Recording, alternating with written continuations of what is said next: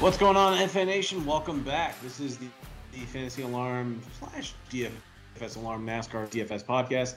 I'm Dan Malin, and I am now joined by the three-time FSWA NASCAR DFS Writer of the Year, Matt. Congratulations. The news actually broke earlier today, and obviously a lot of people are happy for you on the old Twitter sphere and within the family as well. So congratulations on another big win. Thank you. I was actually sitting in a meeting when I found out, so I got to share it with a bunch of folks, a bunch of folks from FA, um, which is always nice. So yeah, it was not necessarily expected this time. I was up against some stiffer competition, so, but it's always nice to get the recognition from the industry for the work we put in. And man, whoever wins it next year is going to have seriously earned it with the grind that this season is going to be. And it started off with a grind right from the jump with Daytona on a new track, or on a new car that we'd not seen. But, Daytona was Daytona, basically. I feel like the truck race I was actually surprised that of the three races last week, the truck race was the most tame, and it was like about 10 feet away from being a relatively quiet race with almost no cautions. But right before they took the white flag in the cup race, they threw the yellow caution out. So they did go into overtime, and it made me sweat out my cash lineups a little bit more, but I still finished in the green and turned a profit on that race. Xfinity race was chaos as expected. And even the cup race, I know we're not going to dwell too much on recapping Daytona, but the Cup race didn't have like a big one, but it had a couple small to medium wrecks, and it screwed the Uber chalk of Denny Hamlin early on. Oh yeah, that was everybody on Twitter going, I knew this was the race to fade Hamlin. Well, for all those who wanted to fade Hamlin, he started 25th and finished fifth last year in the same spot. So, the whole, oh, he was starting 30th, he wasn't going to make it to the front. I don't know. He started 25th That's last year crap. and won stage one and then won stage At two. Daytona, for a guy who's won it 3 of the previous 5 years Yeah. entering the race, come on, like it doesn't matter where he starts. Yeah, like you don't fade anybody at Daytona because it's Daytona. Now, Austin Cindric had himself a day, and interestingly, that's the first time the Blue Deuce has ever won at Daytona. This is what they said on the broadcast. So, congrats to Austin Cindric. Rookie comes out and gets himself a Daytona 500 win. Bubba Wallace came pretty dang close. Lost by, I think, 0.036 seconds, I think they said the. So that's two runner-ups at Daytona and a win at Talladega in the last three plate races for that guy. So I don't think that Talladega win's a fluke, man, because No, he's great on super speedways. yes. So now we turn to a track that we haven't seen them race on in 2 years. It's We been haven't seen them race on this track in 2 years. It's a new car, and with Atlanta being repaved, this is officially the ultra tire wear track. mm-hmm. What's your Yeah. approach this week? Well, given that we saw flat tires galore at Daytona, this could get dicey. I'm just throwing that out there. It's a high tire wear track. If you're listening to this, the track breakdown is already out. And I got some new data points in there for you guys to have some fun looking at. And there's a whole brand new table that's going to be out each week showing weekly track stats. And you'll see a little description of that in the track breakdown. But for the similar tracks this week, we're looking at Atlanta because they haven't raced on the newly paved one, so we can still count Mhm. Atlanta's previous history. Homestead is a good one to look at, and Darlington is also a good one to look at. Those are the kind of quintessential high tire wear tracks that we think of. So, looking at those, there's some pretty interesting data points we can pull for this race. I think the biggest question is how much of a difference is not running the inner liner is going to make, right? Now you Because were, you were texting me about this last week. Can you elaborate on that? Because it's basically going to be the same tire that they're going to run all year, correct? right. So the last several years, we've been used to them running inner liners on certain lengths of track. And if you're not familiar with the phrase inner liner, they basically sell them for production cars too. They're called the run flats. right? They're the ones where if you put a nail in your tire, you can make it X amount of miles before your tire goes completely flat because they have an inner tube that stays inflated even if it's flat, essentially.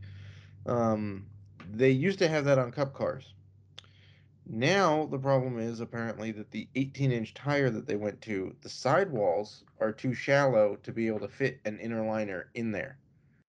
So they don't have inner liners, which means if it wears down, it's going to go flat and it's going to go like a balloon, right? It's just going to be a shriveled up piece of rubber wrapped around the single lug rim there.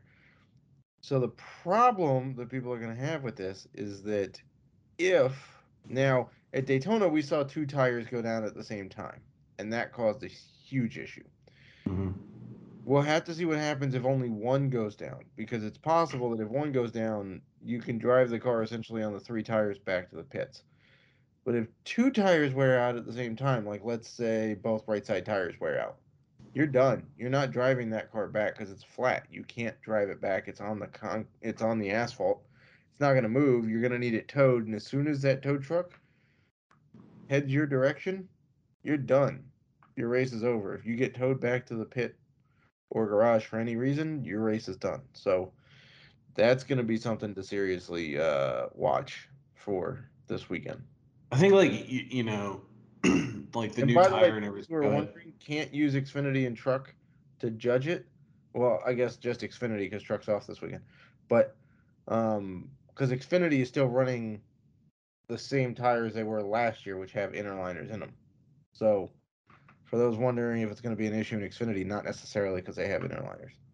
I was listening to Corey LaJoy's Stacking Pennies podcast, and he has Ryan Flores on the podcast almost regularly. And Ryan is a tire changer for Austin Cindric. So obviously he's coming off a high in like the Daytona 500 win, and he was talking in the latest episode about how the new tires. It's like, well, compared to the old tires, you would be able to, as a tire changer, you would be able to change a tire, put the five lug nuts back on, and basically he would be able to tell you like if all five were on or if there was maybe one that was loose. Even as the car drove away, he was just like, yeah, like there was at least one in there that didn't fire off properly.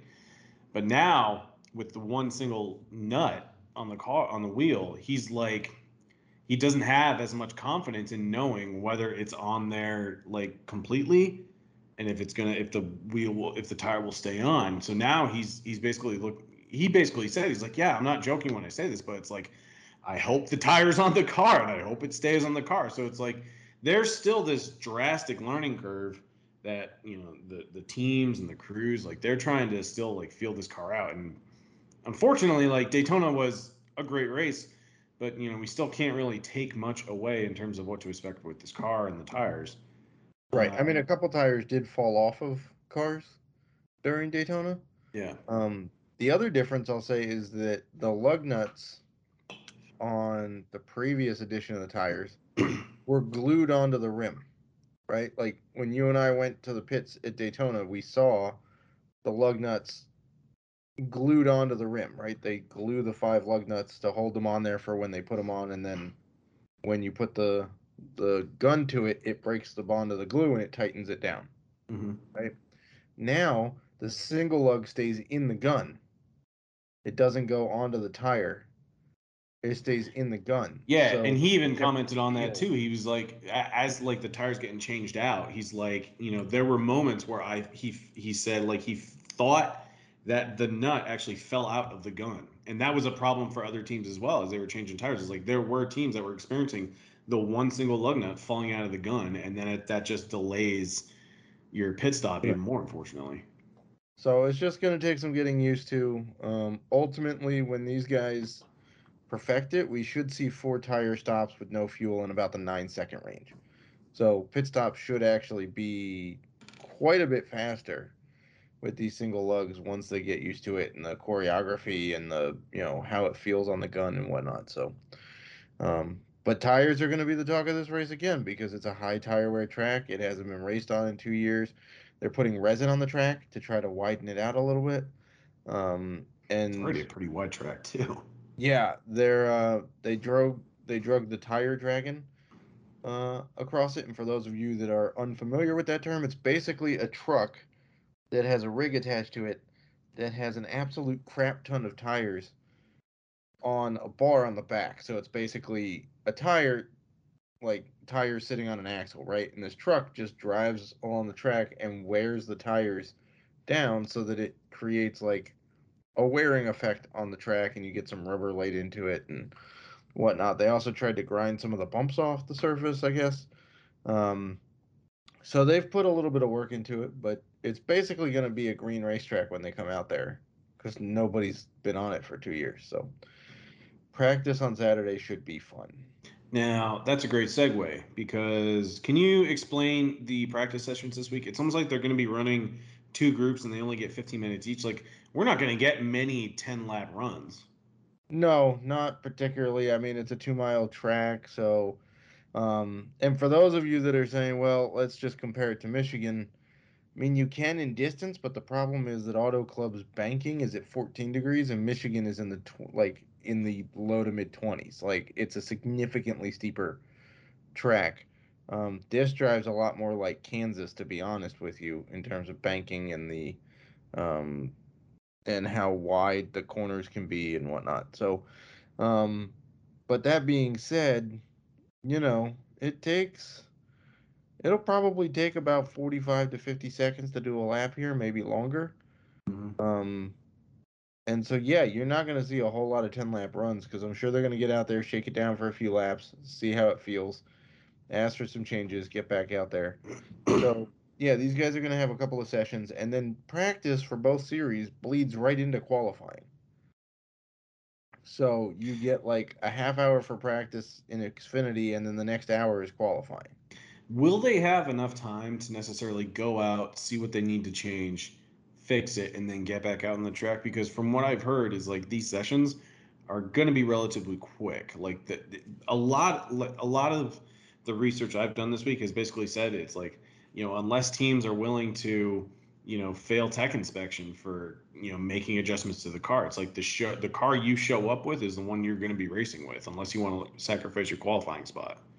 Yeah, I mean they're basically the practice sessions are basically shakedown sessions, right? Just Yeah. make sure nothing's leaking, make sure your lead's not going to leak out the back of your car like we saw with Denny Hamlin a couple years ago and like just make sure that the tires are attached and all that, but there's not going to be a whole lot of room for massive adjustments. And if you make one, you're going to spend the first part of the race figuring out if it was the right way or if you made the car worse, right? Hmm. So, in terms of, doing a full-blown practice report, it's probably not going to happen for these sessions because they're just too short. There's not enough to confidently, report on because we're not going to get long runs. We're not going to get. Um, I'm sure somebody. Now it will be interesting to see what happens with these multi-car teams because is a team like Hendrick going to show up with two different setups?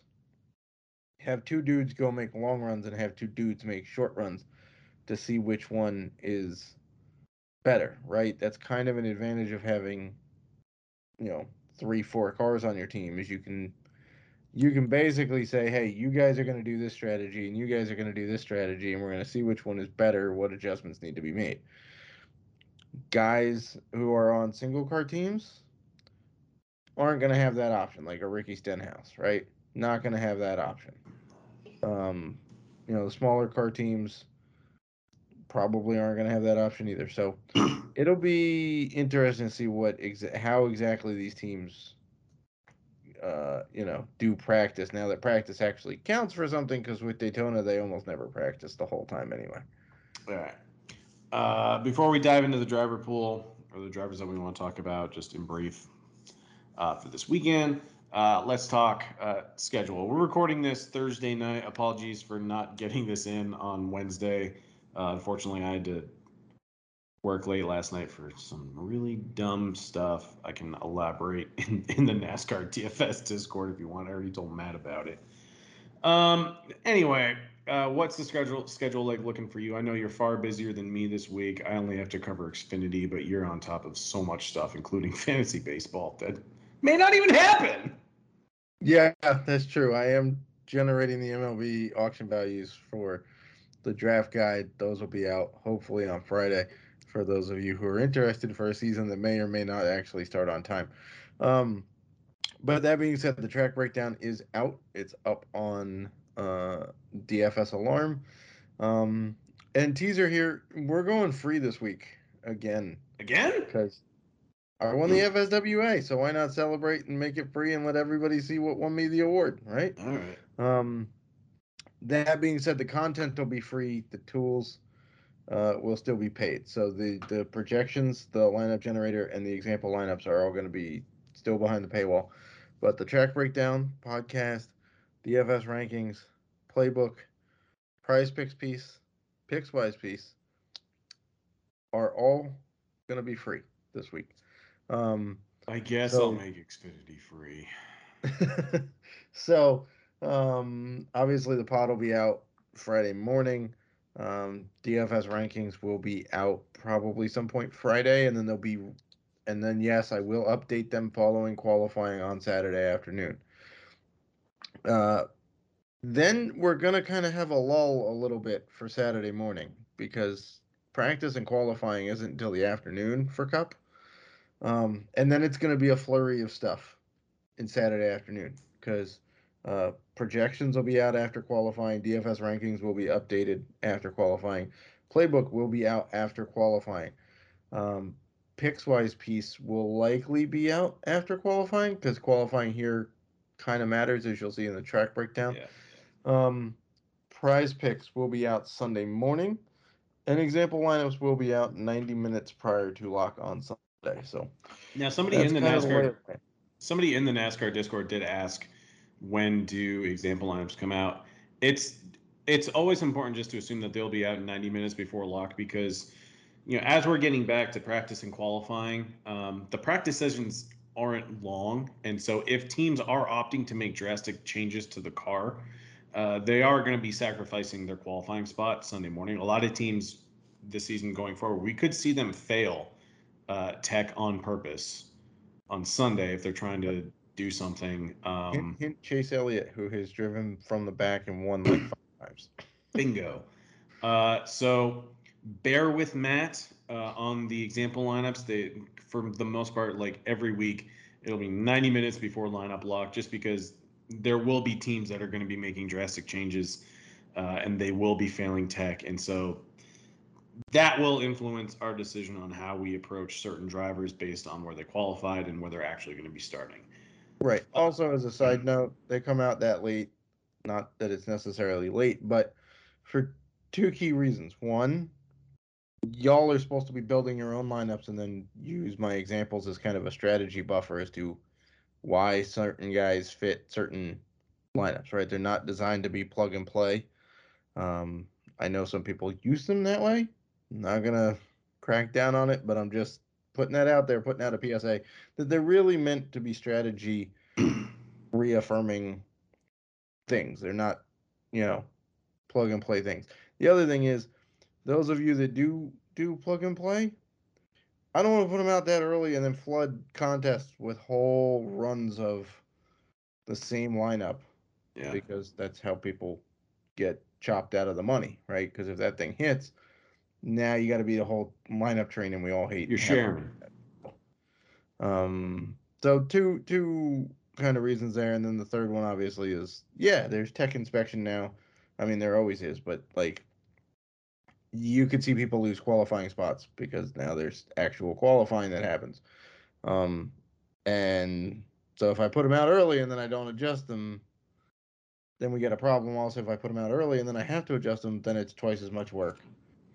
So just kind of a protector on multiple ways. All right. Well, that said, you want to start talking drivers? Yeah, we can briefly hit on some drivers. Can we lead off with Tyler Reddick? Gosh, he's just the Yeah, driver I want to play almost everywhere this week. I don't care where he starts. yeah, I'm not sure it's going to matter much where Tyler Reddick starts, given how good he is on high tire wear tracks.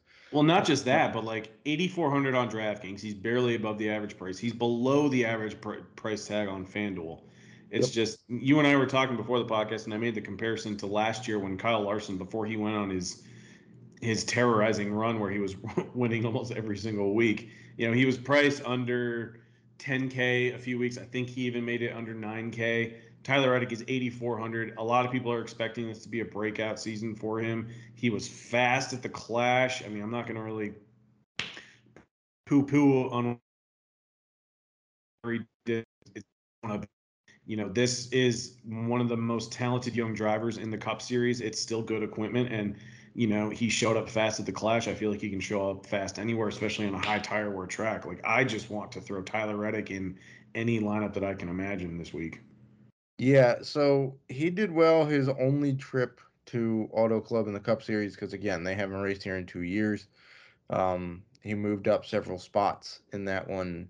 You know, finished I guess about 11th, I think, but moved up like 8 spots to get there.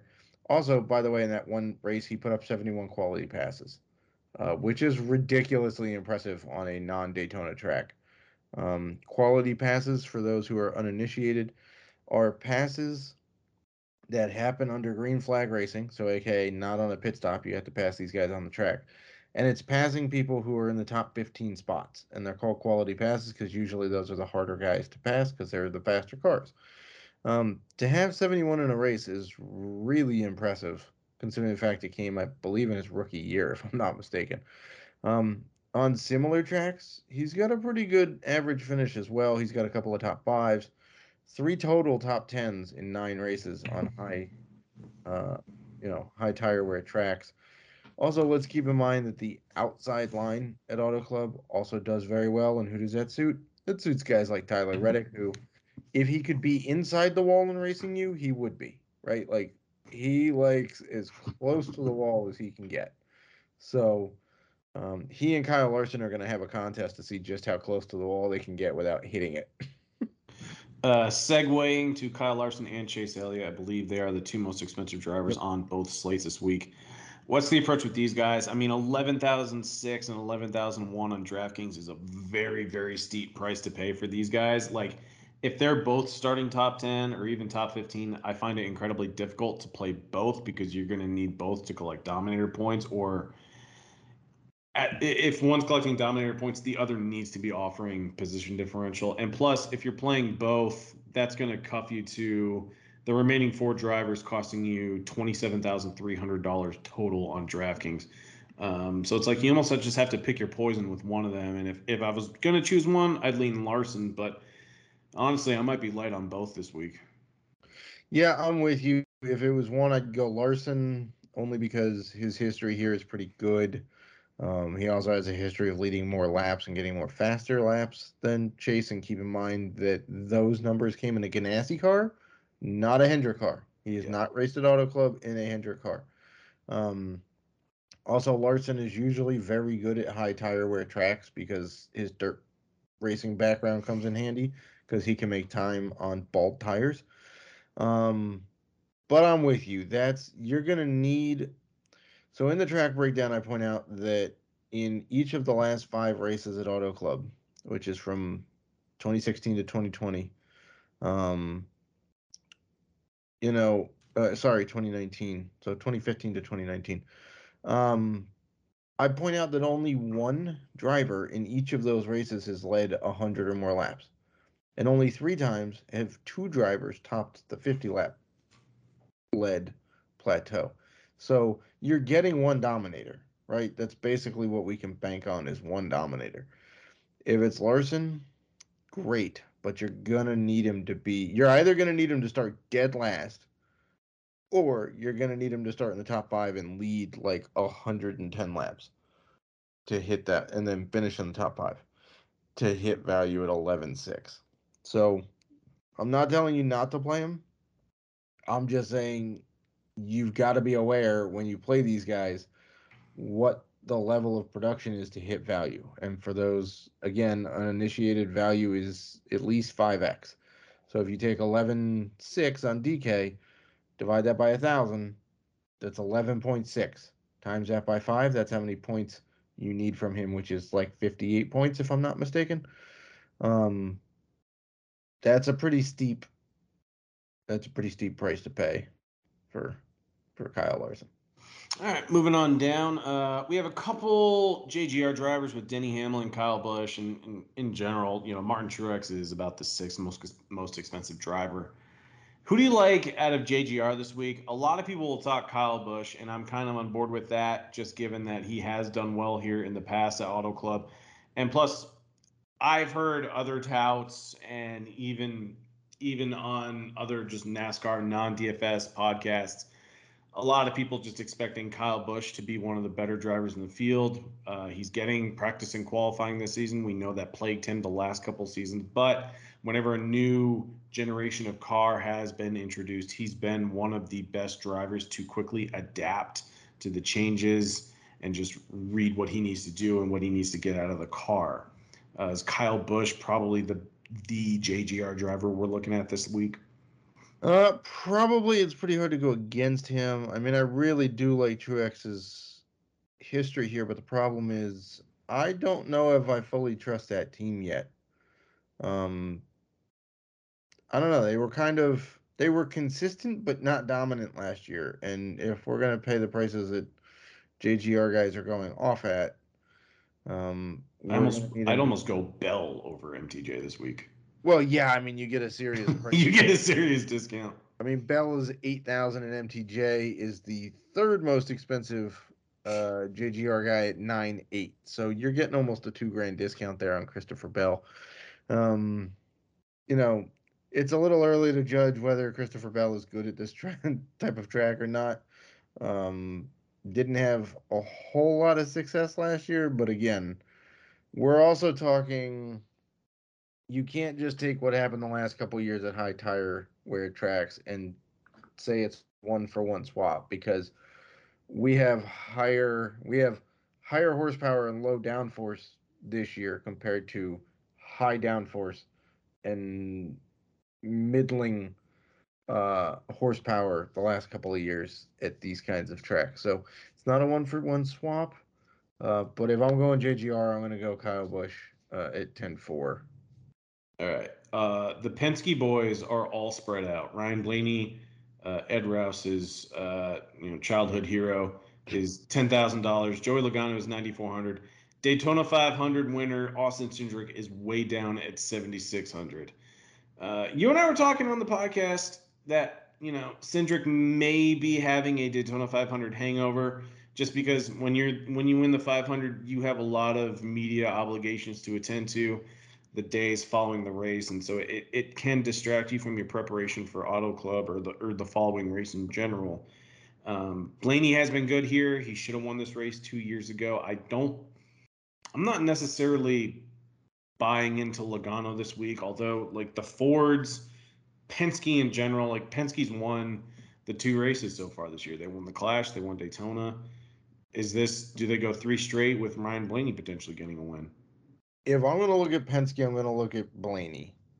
I don't know that I want any parts of Joey Logano this week. His high tire wear finishes recently have not been good. If you look at his average finishes at Atlanta and Darlington and here and even some Homestead, they're kind of okay. I mean, he's bolstered by. He's either going to finish very well or he's going to finish like outside the top 20, right?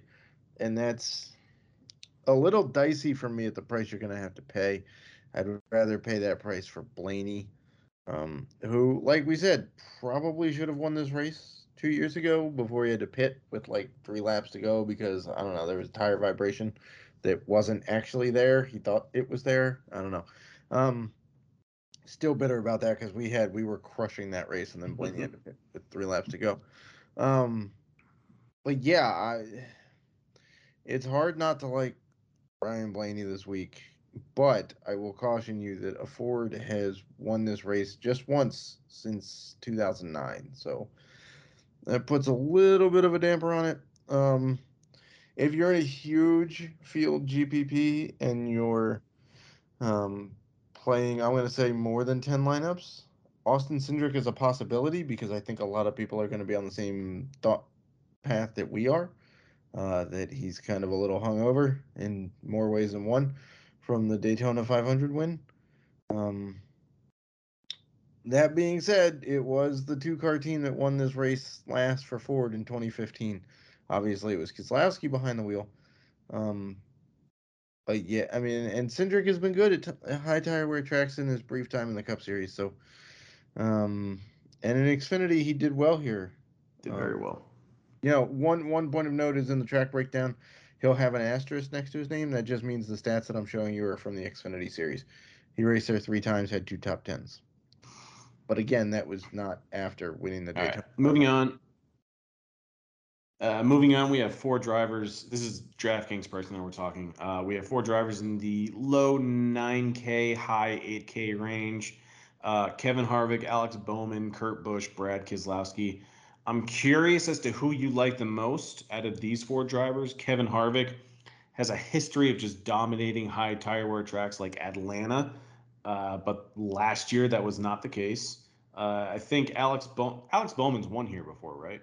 Yeah, he actually won it the year that Ryan Blaney should have. So 2 years ago. Yes. Kurt Busch, if you think back to the first Atlanta race last season, he was incredibly fast in the first stage, and then early in stage 2, he got wrecked by I think his brother or Denny Hamlin pushed Kyle Busch into Kurt Busch. Well, Um, it was like a rainy restart or something, and he lost grip after being. I think there was a little bit of shoving, but I think he mostly just lost grip on the wet rain track.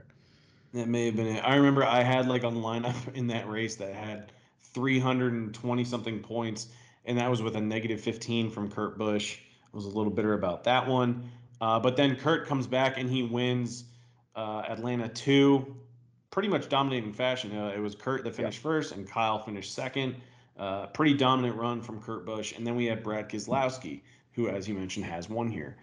It may boil down to starting position, but if we're just looking at track history and a resume on high tire wear tracks, who do you like most in this range?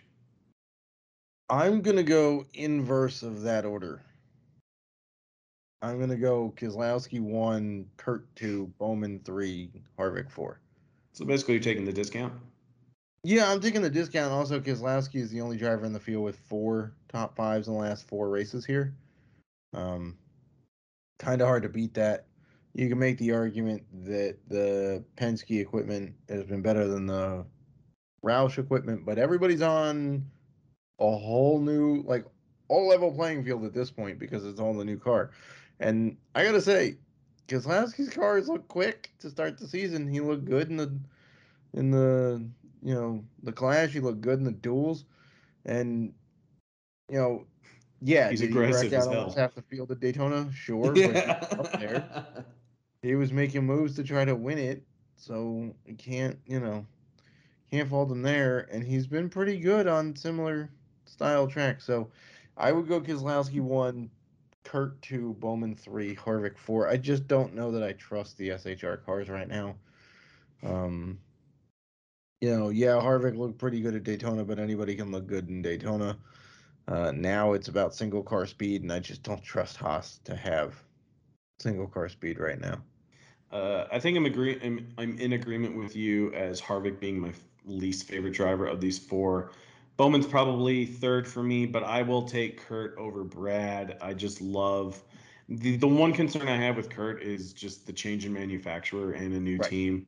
But overall, I think he knows what he needs here. He was great at Atlanta last year. I mean, he won one of the races, potentially could have won the first race at Atlanta too.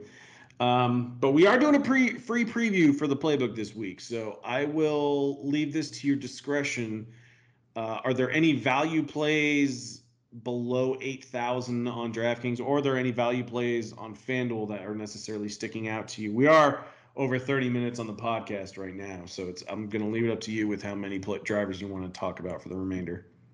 I mean, I think we could leave it up to the playbook. You have to check it out. There are some interesting guys down there that will be in the playbook, um, for sure.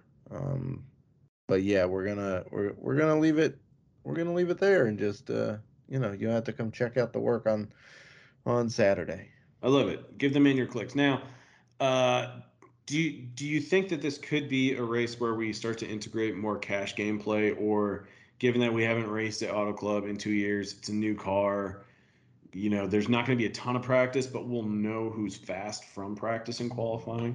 Do you think cash games are back on the table more so this week, or are you limiting it to? I already have my reservations for the happy hour. I mean, that only cost me $20, but I'm fine if that's all that I play this weekend because I still am a little hesitant to go in on the $12, $24, and the $50 single entry contests. Yeah, I would say the cash games are definitely back in play this week.